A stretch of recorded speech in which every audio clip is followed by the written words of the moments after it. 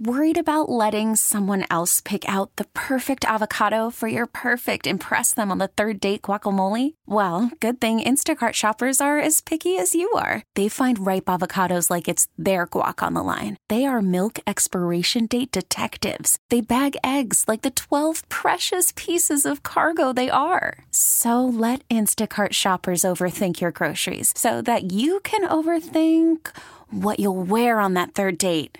Download the Instacart app to get free delivery on your first 3 orders while supplies last. Minimum $10 per order. Additional terms apply. You are listening to Metal Shop's Backstage Pass. It's 99.9 KISW Metal Shop. Right now we are with the riff master, Paul Wagner, from Between the Buried and Me, or BT Bam, as some people know them. He is on tour with Chon and Intervals and Between the Buried and Me tonight at Showbox Soto.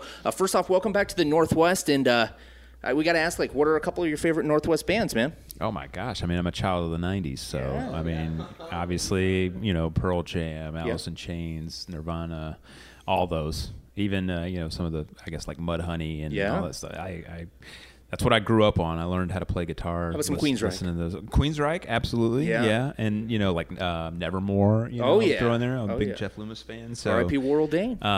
But, you know, I guess when I was sort of cutting my teeth on learning guitar and stuff like that, I mean, the 90s like grunge stuff was absolutely massive for me. That was like my entire identity in my teen years was pretty much that. Yeah. For you can you know, pretty easily just learn some Nirvana riffs pretty easily. I mean, I can't remember because it's been so long, but I would imagine probably some of the first riffs I ever learned were Nirvana riffs. Totally. Because they were totally you know, playable for someone who's just kind of learning. Yeah, jump in right away. Mm-hmm. Yeah. Think what was the first song that you ever played on guitar? Do you remember? If you can think back that far. I don't know. Like I said, it was likely a Nirvana song. It could have possibly been like a Weezer song from the Blue Album. There you go. I remember Buddy Holly. That song was probably one of the early songs that I learned. Also learned a ton of. I was a huge Dinosaur Jr. fan back in the day. So yeah, that's awesome. And still am. I love Jay Mascis, but I think I remember learning the entirety of the Without a Sound record. So.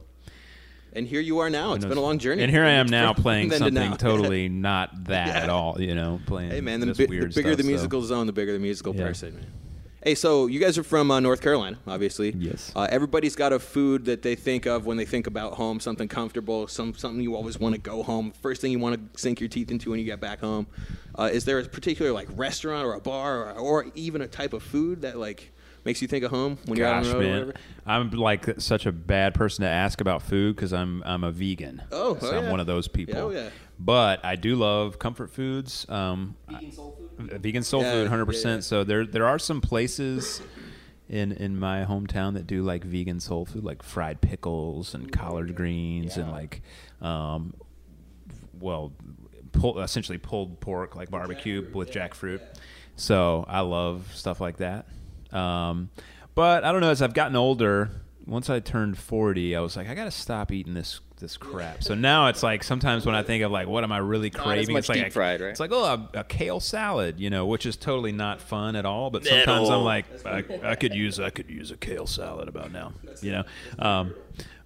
Yeah, I mean, I am definitely, you know, the South is in me as far as like cuisine and stuff. So I do crave like things like collard greens and vegan versions of like mac and cheese, which I just actually the best vegan mac and cheese that I've ever had is in Seattle. Really? It's at a place called Bang Bang. Oh yeah, it's Bang Bang. Yeah, Bang Bar. Yeah, it's called Sean's Vegan Mac. They have it there. Nice. If you haven't had it, you should. I'm gonna go ahead and plug it. It's like the best vegan mac I've ever had.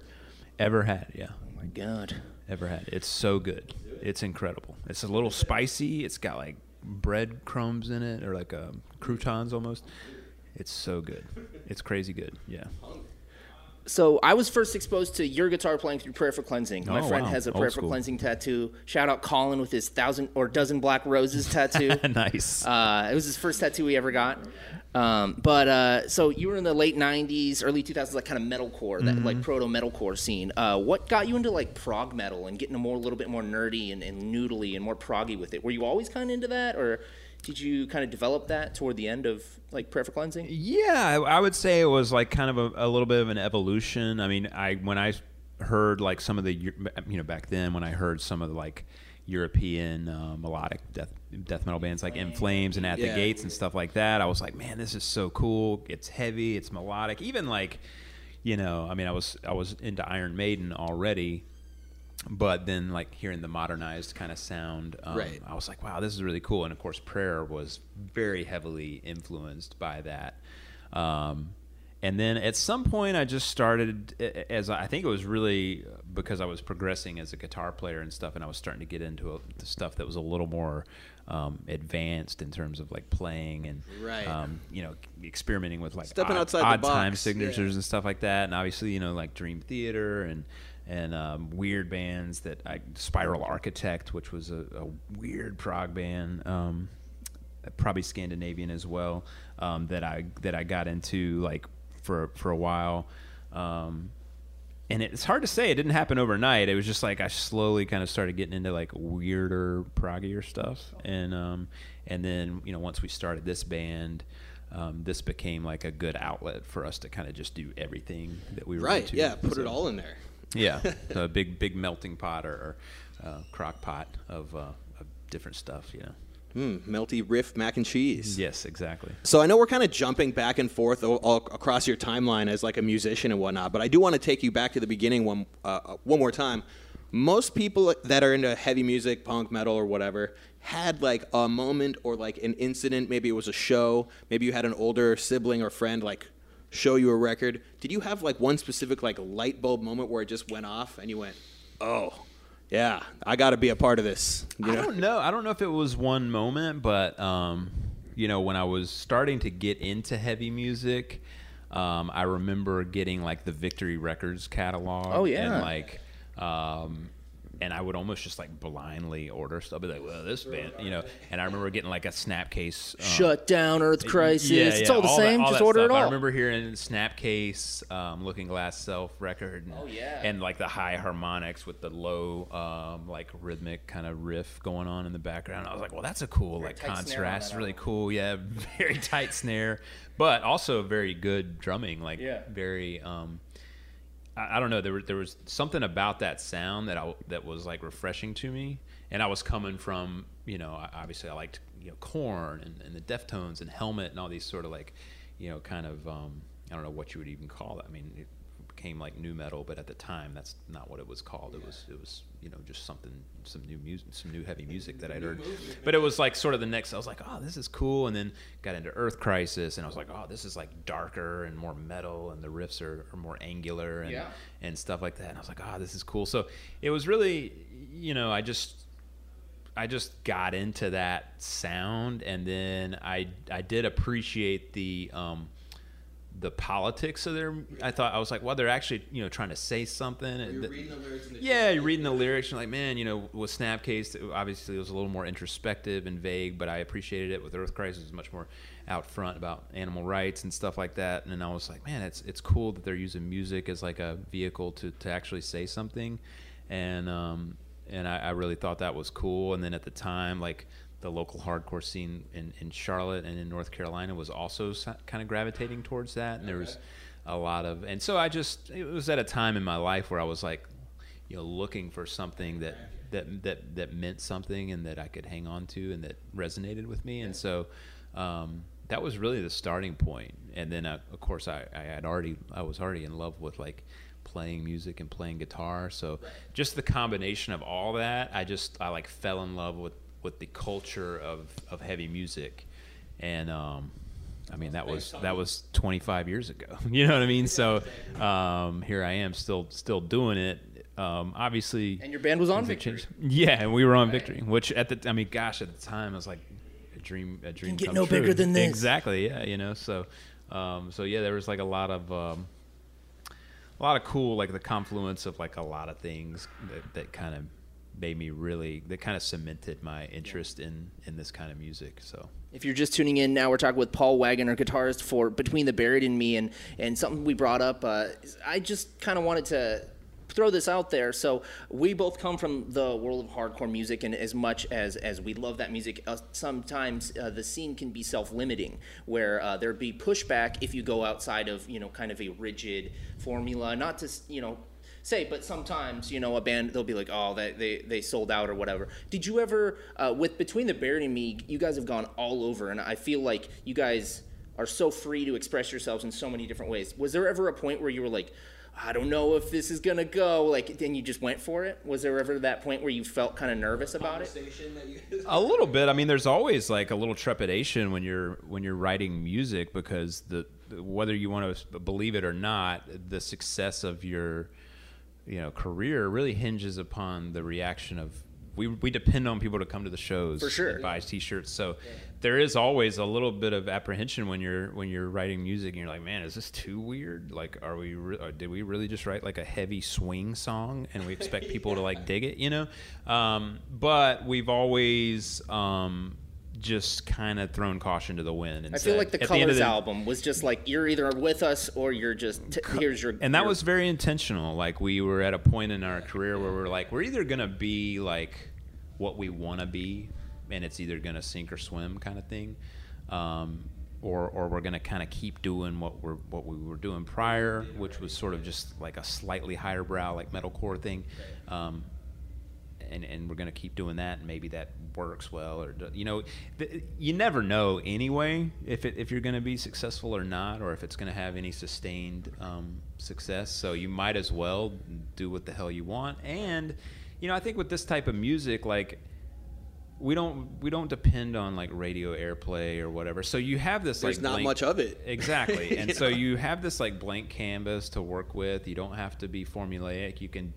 It's one of the only types of music where you can literally do whatever you want, and so we've just like we've just sort of embraced that, and it's worked for us, because I think at this point our fans almost expect that. Like, I was gonna say, you have a very loyal fan base also, which absolutely comes from hard work, and you guys have put in a couple of years on this, and they've stuck with us. Right. The older we get, the older the crowd gets, in a sense. So we're seeing people that have followed us for like a long time, and that's not to say that we don't pick up new fans along the way. I think we do, but a lot of our success is really, it hinges on the people that have been with us for a very long time and have experienced the evolution of our band as we've done it in real time. Exactly. They grew up with you. They absolutely have. So we're coming down to the end of the year. Obviously, it's getting to be winter time. You guys are on this big tour with Sean, and you guys, hopefully you're going to take the winter off, go home, spend some time with your families, have a little break, maybe, or... Well, this is a long freaking tour, so this is only day 6, or show 6, but we get back, before the holidays. We'll chill and do the holiday season and stuff at home with our families, which generally is what we do, but... We have a little more touring planned for 2020. Oh, yeah, because that's what the follow-up to that is, what's next on the plate for you guys? So we'll do some more touring next year for sure. Another road dog year, huh? Yeah, well, for the first half of the year. Okay. We'll definitely do some touring. I think the second half of the year, we definitely we'll get down to the nitty-gritty, try to write a new record and record it. Cool. Hopefully record, you never know, but we would like to, I think, record an album before the end of 2020. So, okay, cool. There you go. There's a solid. But yeah, we still got to do a little more touring. We have some cool things in the works. So. Hell yeah, man. Well, we're looking forward to the show tonight. Just a couple more questions. Yeah. One question we have is, I actually just saw an interview with Agnostic Front talking about the big 4 of hardcore, and we all know the big 4 of thrash. For you personally, what's your big 4 of prog metal? Oh my gosh, man, that is so freaking tough.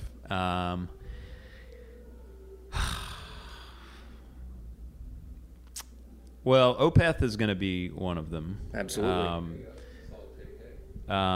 Just because of they've been around a very long time, and again, they're one of those bands that kind of has a very documented like evolution, and I think what they do is very prog, because they incorporate a lot of styles, and they're kind of just not afraid to like go for it. Yep. I love their new album, by the way. That's great. So Opeth, just because of their importance to the scene, I would put Dream Theater in there. Oh, yeah. I think they are, whether you love them or hate them, like their DNA is almost in any sort of progressive metal band that you exactly. And again, I think they've been around for a very long time, and have been very important to the genre. I would actually say too, like kind of going back, I think you have to include some like classic bands that I would consider prog. So I would say like Queen. Okay.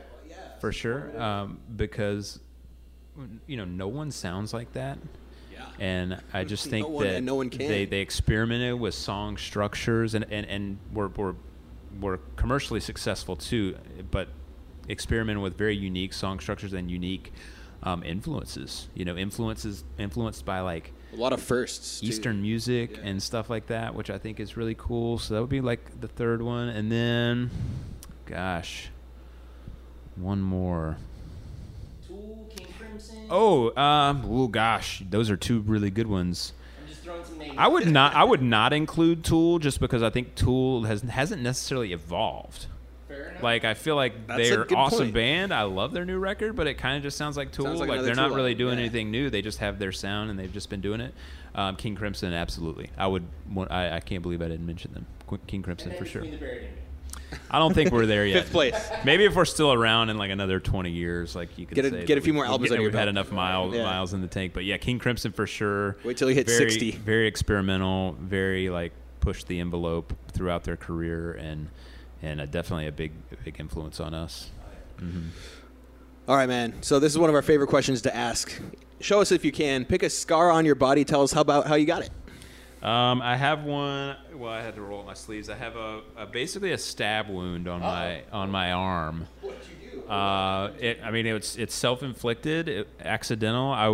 I'm not like a hiker, but about, I don't know how long ago. It was probably 10 years ago now. You're not a nature bro.